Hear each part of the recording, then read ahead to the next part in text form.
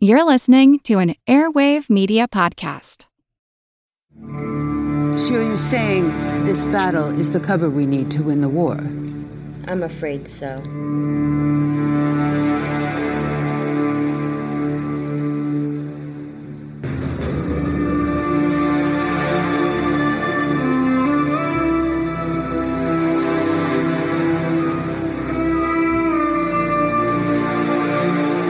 If Your Highness could share what you expect to find on Endor, I could bring up that screen. I am looking for hope, Lordship.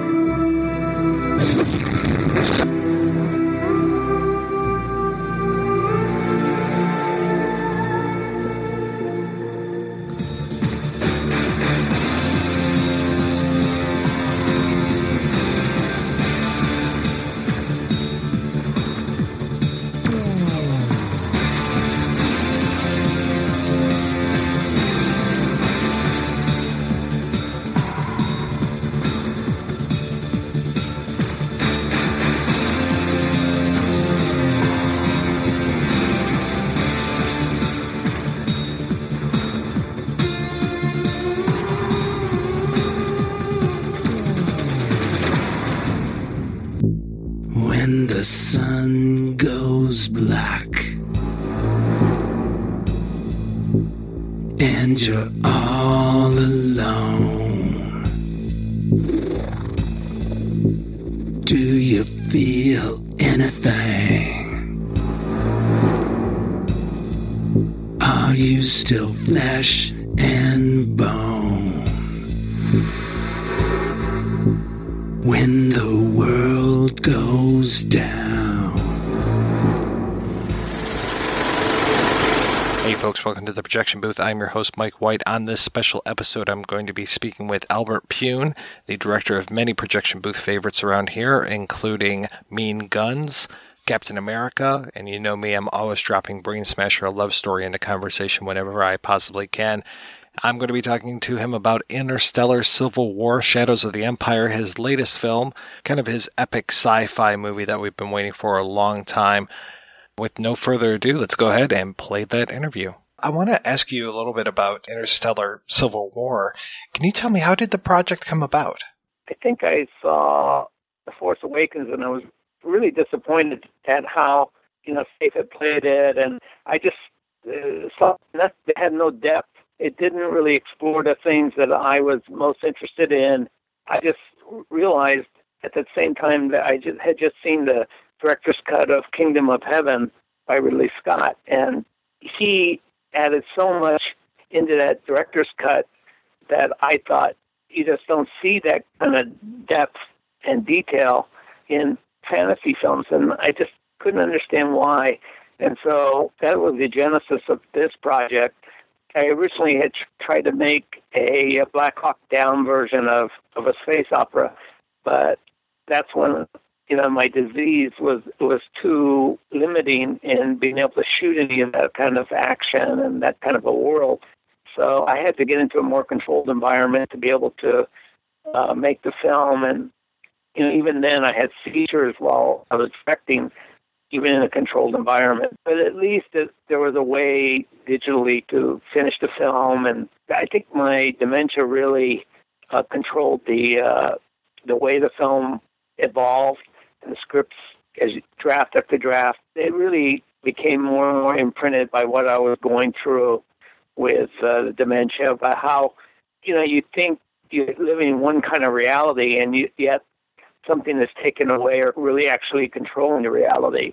And eventually, that your reality will be totally sucked away by it. And that's the way I think the bottom line of the film is that all the characters believe that they're all engaged in this civil war, a civil conflict, and we're trying to figure out how to resolve it. And yet there's this other thing that is kind of controlling the events and manipulating the events, so they don't really realize what the reality really is. That's just the way I felt with the dementia, is that, you're always questioning, did I don't remember that, and I don't remember this, and I don't remember why I'm in this room, or, I don't remember what happened 10 minutes ago. And so you start to doubt a lot of what your reality is, and it's I've tried to inject that into the film. I don't want to just focus on your illness, but it does sound like it is kind of part and parcel of the film. It's got to be tough enough to direct a film when you are 100% tip-top shape. How did your illness affect the way that the film was actually being shot for you? It was really due to the courage and the support I got from the cast and crew that the film got done. Because even when I would have seizures, and these aren't the kind of seizures that, like epilepsy, but I would just lose consciousness, or I lose my eyesight, or lose my hearing, and then it would all come back. And I had to really rely on the actors to be able to be strong enough in their performances and their faith in the script and their characters to accomplish it. And even with the disease, we still did about, some days we did like 30 pages a day. And so it's really due to the work that the actors put in and the belief that they had and the support of the crew. In particular, Michael Sue is really responsible for our film looking so good, and Tony Ripperetti, who is my longtime composer, for the film having as great a score as it does. And those three elements with the actors kind of pulled it all together and made it work. And really, it's probably a film that, on set-wise, I had the least amount of control of any film that I did because of disease, which wouldn't allow me to be that present in what was going on. And yet, the disease also allowed me to, I decided I could edit this whole movie, even though I can't use my right arm, and I can't use a mouse. And because I have the dementia, I'd learn a program, and then the next morning I open that program and try to figure out, how does this work? Couldn't remember what kind of cuts that I had or what version of the film was the right one, and I would erase entire projects accidentally because I just couldn't remember where I was. And so the film reflects, in a lot of cases, that hallucinatory effect of the disease, and it really, the paranoia that comes from having the disease. And that's why a lot of people, I know for families, they have a really difficult time when their family member gets it because it changes their personality, it makes them a little more paranoid, and it pushes them into a darker area. And I think that's what the film reflects, is my going through the early onset part of this disease. And even as I was going through it, I ended up being in the emergency room about 4 times, and once just before the day we started shooting, I was in the ER. So it was really a constant fight just to be able to physically and mentally be present enough to do the film. You said that some days you would get through 30 pages a day. That is amazing. What was your schedule like shooting this? It never really had a schedule because of the fact of my disease. I never knew, like I say, the day before, if I'd be in the hospital or how I'd feel. There were 2 days that I couldn't even appear on set, and the cast and the crew took it on themselves to get what the amount of work needed to be done. And that's really remarkable for a cast and a crew to show up and shoot the movie. And so there were, it was really a challenge for me. And a lot of times when I was editing, I'd see scenes and I wouldn't remember the scene at all, and I wouldn't remember who the people were, and it was really a difficult thing when your mind is slowly, day by day, creates this paranoia where you're just not sure what is real and what's not. You obviously are a science fiction fan. You've been working and doing science fiction fantasy films since the early 80s. I got a real strong Dune vibe from the film. Are you a fan of Frank Herbert's? Yeah, I am. I'm a major fan, and I really wanted the film to sort of have that feel, where there is that paranoia, and where everything is, what normally in a film is cut out of fantasy films, which is thought balloons, I guess, or the thinking of each of the characters, and Also, I was influenced by Isaac Asimov's Foundation trilogy, which I always really loved. And again, so much of it is mental. And I think I always thought that these, especially space fantasy, science fiction, that they just didn't go enough into the details of like they do on history movies, like The Kingdom of Heaven had a lot of depth. I'd also watched Lion in the Winter at that time, and really liked Lion in the Winter. How words become sword blows, and the words and ideas become bullets, and far more devastating than laser guns and just killing fodder soldiers and stuff. I thought it was. I wanted to see the people who were ahead of this, that were involved in creating the situation or involved in the situation in a major way, to be inflicted with wounds, and to, you get the sense that it's not just about blowing up a Death Star, it's about what happens to people. Now, when we spoke a few years ago, we were talking about Road to Hell, which I remember you shot a lot of that purely green screen to give it this otherworldly effect to it. And it looks like you did pretty much the same thing with Interstellar Civil War. And I'm curious, you shot Road to Hell, 2008, if memory serves. That's almost 10 years ago. I'm curious how the things have changed since then. Well, I learned a lot from Road to Hell. I learned, that was really my second green screen experience, and it was really an early digital experience, too, because I just didn't understand how it all worked. But after going through Road to Hell, I had a much better understanding of the tools. The technology had evolved, and people have become, and the audiences have become much more acclimated to seeing green screen, and I think that's where I was led. I knew that was the only way I was physically or mentally going to be able to do the film.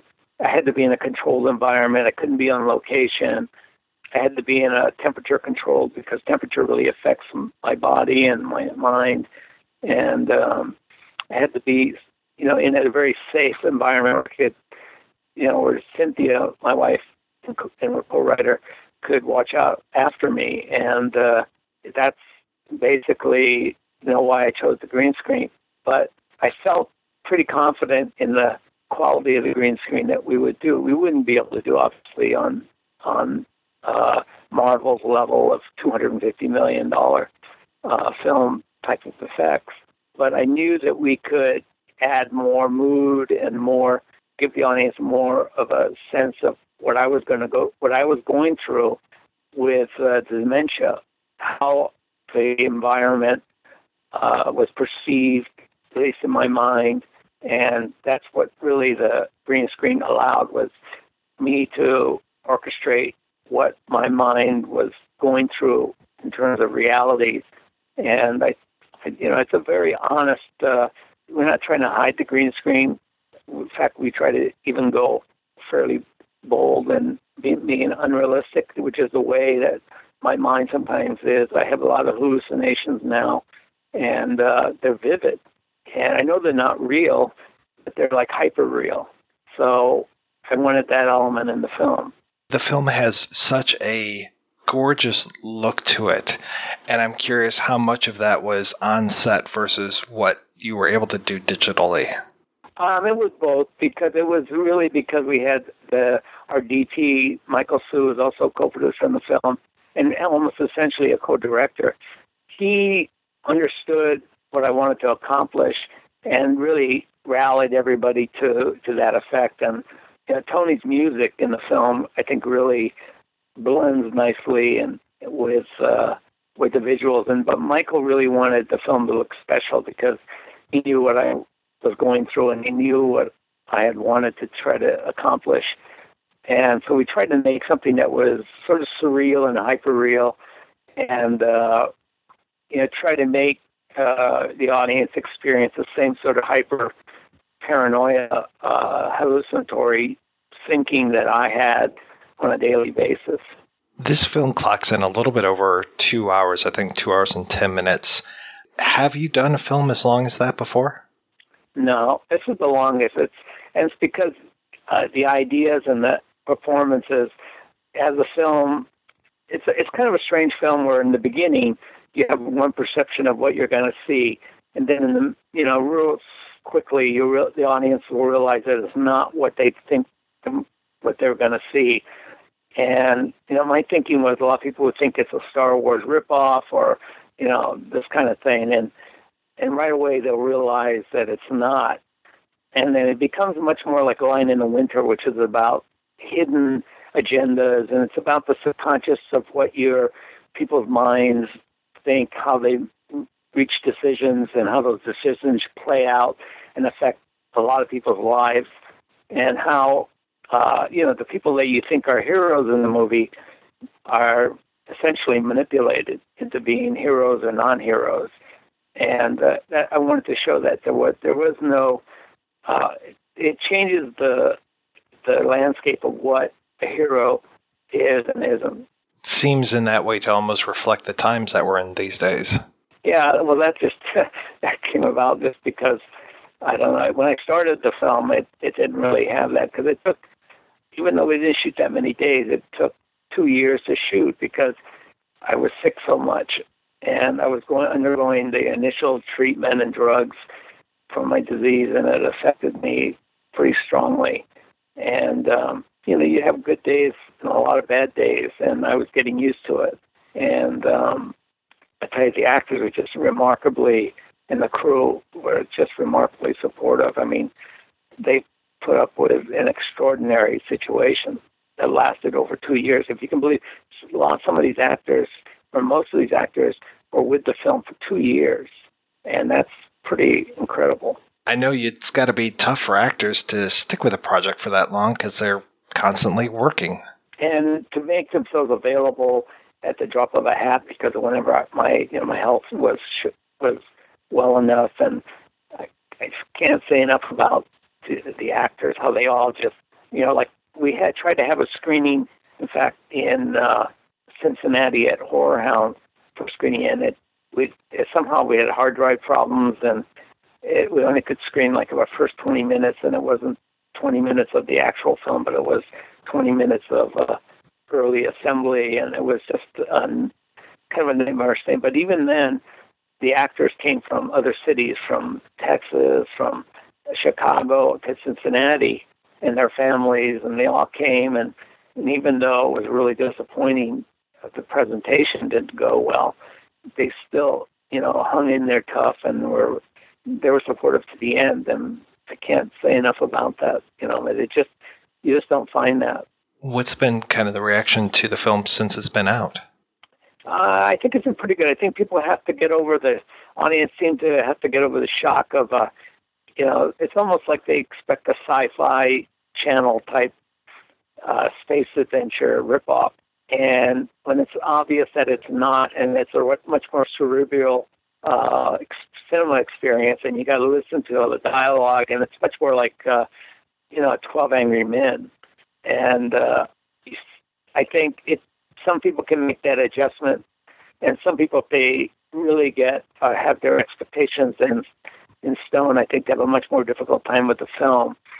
But I just think that it'll probably have the best reaction of any film I've done, because at least it's pure. It's all my vision. There's no compromises for any distribution or marketing. It is what I wanted to put on the screen. And if people can look at it in the right context, very open-mindedly, and want to go on an adventure, a real cinema adventure, then they can appreciate the film. But, sometimes these films, when they're like that, they just don't do that well because, audiences have their expectations. I was just watching something this morning on YouTube about the Batman versus Superman, why it got so much hate. It is true, the audiences have expectations, and nowadays more than ever, because of the internet, they're much more in the loop, and there's more social media. So I'm hoping that if we can create enough word out on the internet of what kind of film it is, I think it helps, going in, if you know that it, like when I went to first see 2001, when I went to see it in Cinerama, I had read a couple reviews, even though I was a kid, and So I knew what to expect, and it makes all the difference in how you see a movie like 2001. A lot of people I know, when I saw it in Hawaii, when it opened, a lot of people walked out.